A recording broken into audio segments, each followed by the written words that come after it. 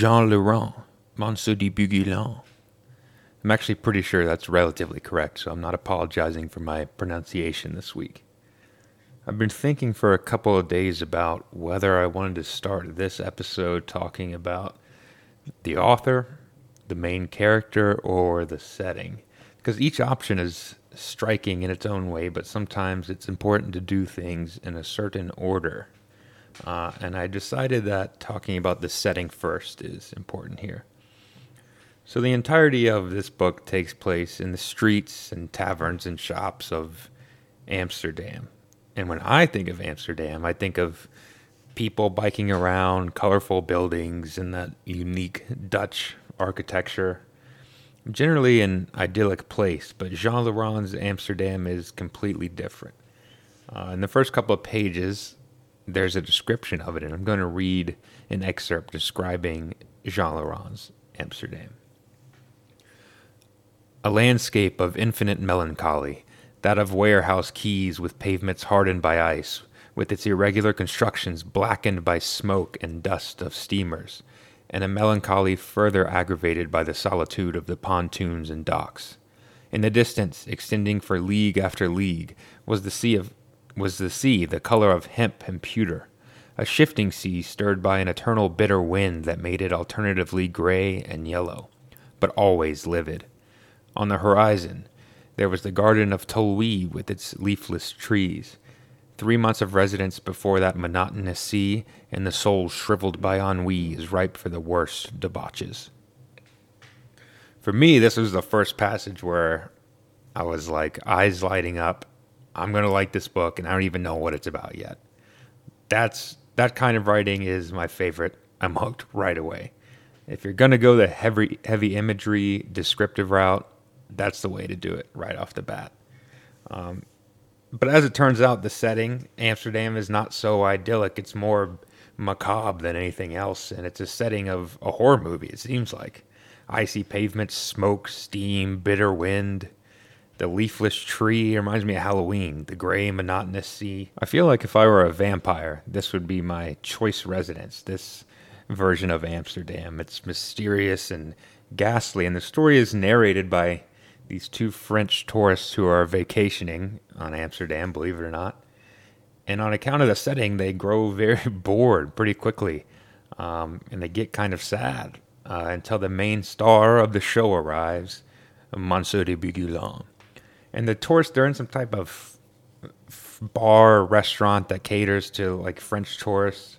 And I think they're being solicited by prostitutes, low-end prostitutes, in this dive bar when Bugilon shows up, and he is so distinct that I have to turn. I know I just read a passage, but I have to turn to the book and quote the book in order to describe him accurately.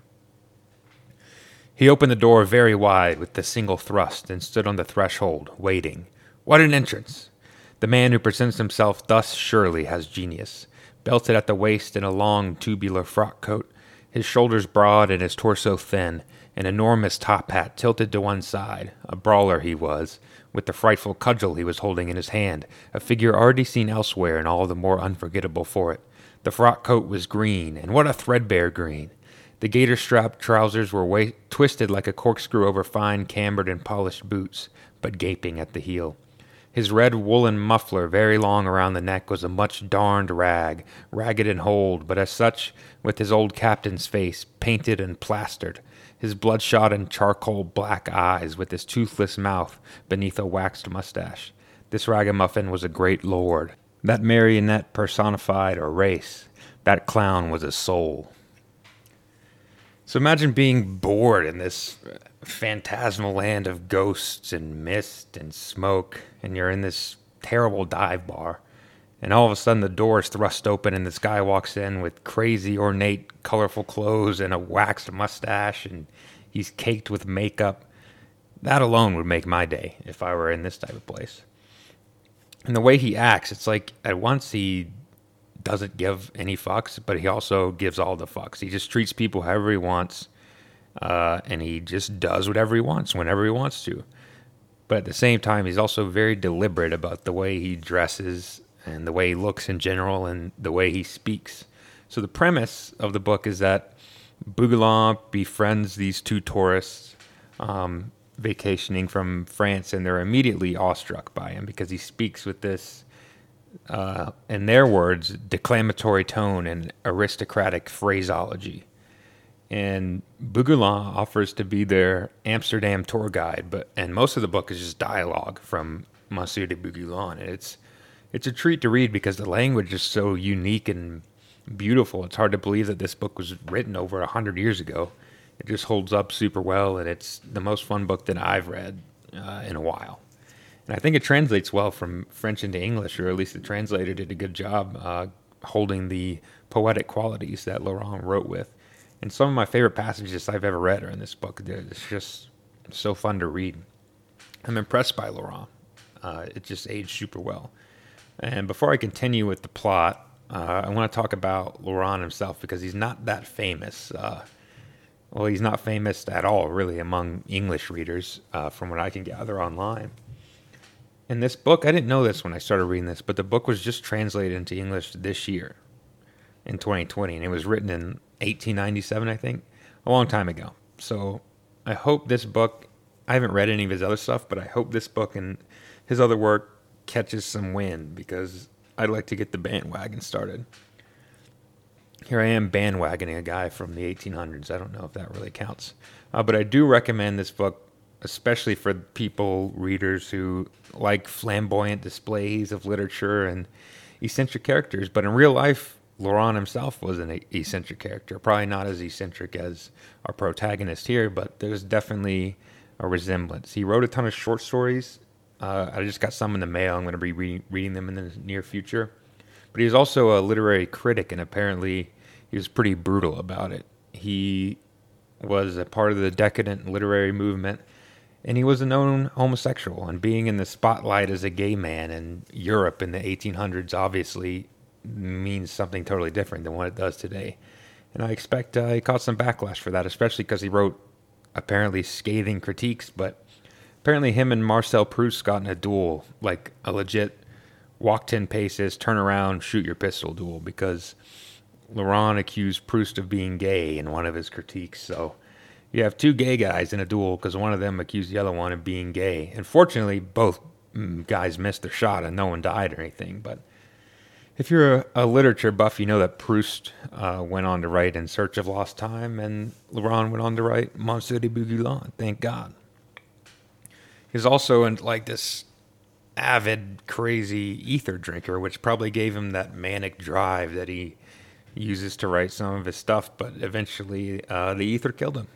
And I read that they dug up his grave semi-recently, and like even though it was 90 years after he died, it still just reeked of ether. So, you know, he lived a fast and crazy life. But you see some of the his homoerotic nature translated over to the character of Bougoulin, because a major part of the plot, he never says it explicitly, but Bougoulin was basically in love with this guy named Monsieur de Mortimer, who got exiled to Amsterdam, and Bougoulin followed him there. And that's why he's in Amsterdam in the first place. But Mortimer dies, and Bougoulin holds on very fondly to the memory of his lover, friend, whatever you want to call it. And he says that he walks the street with his specter, his ghost. And that is a central theme of the book. It's probably the central theme of the book in my eyes, is nostalgia. And Bougoulin himself is this relic of an older age of aristocrats and aristocratic lofty language, French fops, and he doesn't really belong anywhere in the world. And definitely not in France. The times have passed him. So he takes these tourists to all these unknown underground places and tells them all these insane, colorful stories from his life. And I wish I could just read all of them here. I would do it, but this is not an ebook. It's a podcast. But he takes them to museums, and one of the first, I think it might be the first place he took them was to a museum, and he took them underground to like this secret display, which turns into the boudoir of the dead. I won't tell you how, but it does. And he tells stories about people's pet monkeys and divine healing creams containing essence of mummy. These totally exotic and otherworldly stories, and he tells them all in his signature aristocratic prose, and it's awesome. It's like literally fun to read. And if you've ever seen a movie, I have a couple personal favorites like this, but if you've ever seen a movie or even a show where there's like one character who just makes the entire movie, they steal every scene, and without them, you might as well not have made the movie. And sometimes it's not even the main character. In this case, of course, it is. But there's someone who's just like you're singularly fascinated by the character. You don't even care about what's going on as long as the character's in the scene. That's what you have here with Bugula. And you have to read it to understand this, and you should read it. But he's also obsessed with things like little relics, trinkets from his past, and he pours so much of his passion and emotion into it. And there's this one scene or passage where he recalls this jarred, like a pineapple in a jar that he found long ago when he was shopping with aforementioned Monsieur de Mortimer. And it's like my favorite passage, one of my favorites of the book. But before I read it, it's time for my drink. That's right, I'm having it mid-episode this time. I'm not saving it for the end. So in the book, Monsieur de Mortimer and the two tourists are always drinking this drink, which I had never heard of. It's called Schiedam, which is, after I did my research, it's just like gin that they used to make in Holland. Apparently, they're very famous for their gin and their windmills and stuff. But they're drinking Schiedam. So that's what I had today. I went and got some Kettle One, which is actually a company based out of a town called Schiedam. So the drink is named after the actual town that it's from in the Netherlands. But in true Monsieur de Bugula fashion, I've decided that one ingredient is not enough, and I'm going to dress her up and make her fancy, just like he is in his clothes and his speech. So I went online, I found a recipe for, it's called Schiedam Swizzle. And this is my first time having this. It's actually my first time having any kind of swizzle, but it's Kettle One lemon juice, strawberry cocktail syrup, muddled with little parts of mint leaves, garnished with mint leaves, stirred with a cinnamon swizzle stick, and then I sprinkled some cinnamon like on the lip of the glass. And she's fancy. I wish you could see it, and I actually made an Instagram for the podcast at Books Plus Booze. I'm going to post a picture there because it's kind of fruity looking. But I'm going to read this because this next passage about the pineapple is a little bit long, but it's awesome and full of cool imagery. So I'm going to have this for a refresher in between. Okay, so here is Bugula talking about this jarred pineapple he saw and bought, like, who knows, decades ago. The soul of Atala is a pineapple, messieurs. A pineapple bathing in its juice, a pineapple in a jar of preserves. But what a pineapple, what a jar, and what juice!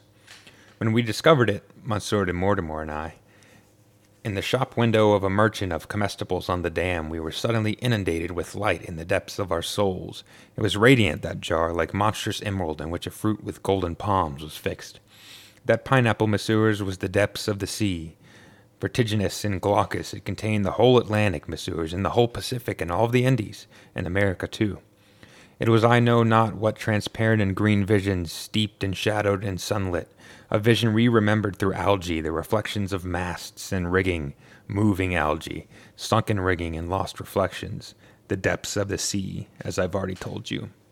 All the dolors, all the regrets of projected departures, aborted dreams, unslaked joys also floated in that jar.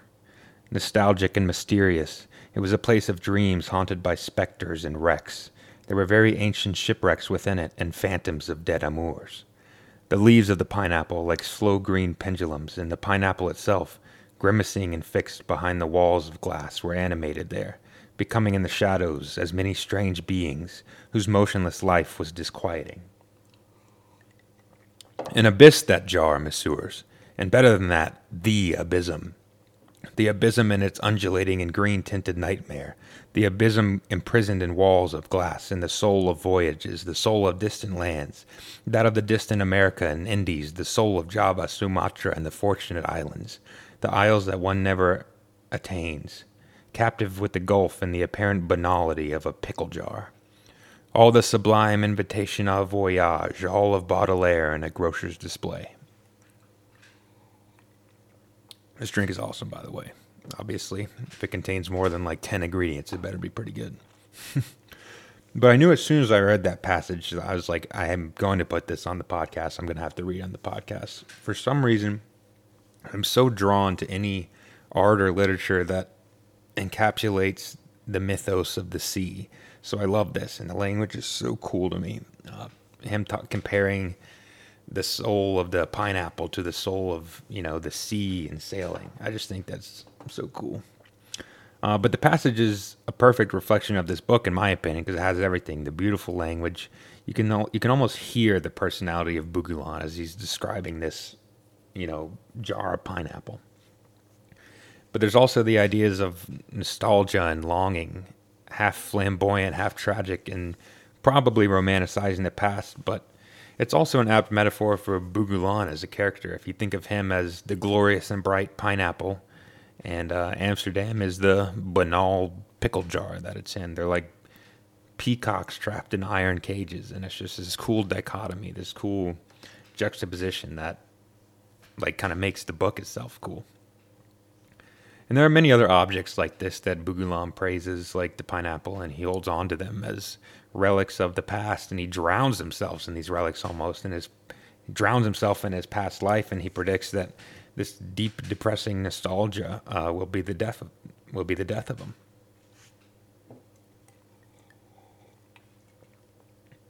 His drink is very sweet, as you probably imagine, but would drink again.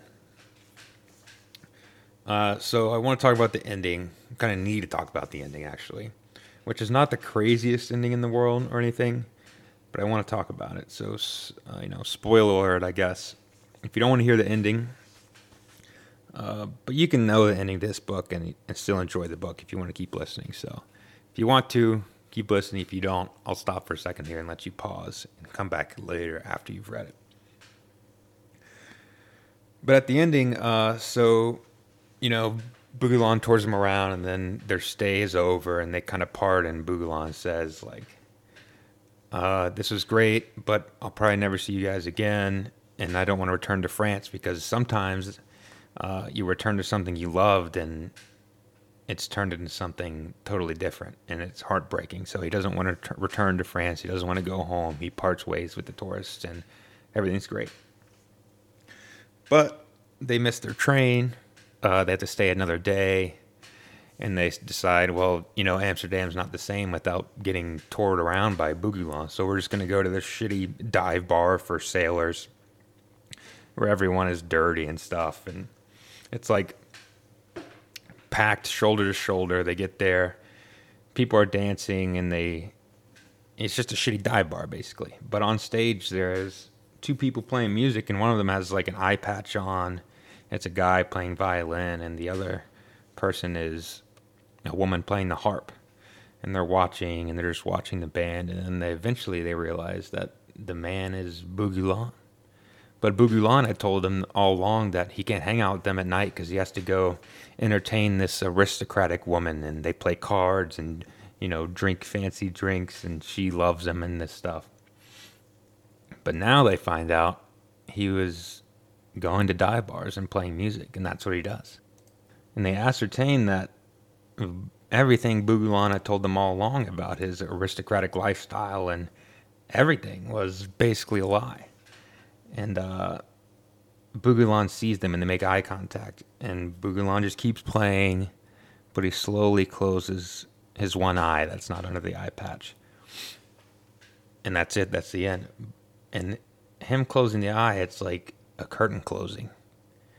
A curtain closing on the book, and also on his facade. Like it's like he knows that they know that everything was a lie. And it's like he closes his eyes, and that's it. That's a wrap.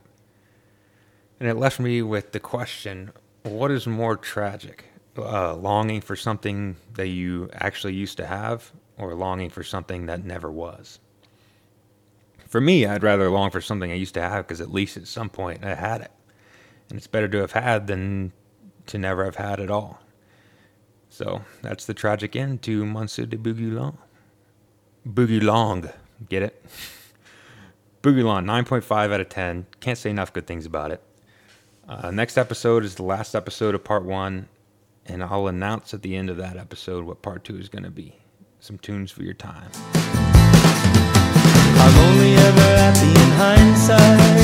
I only want what's not in store.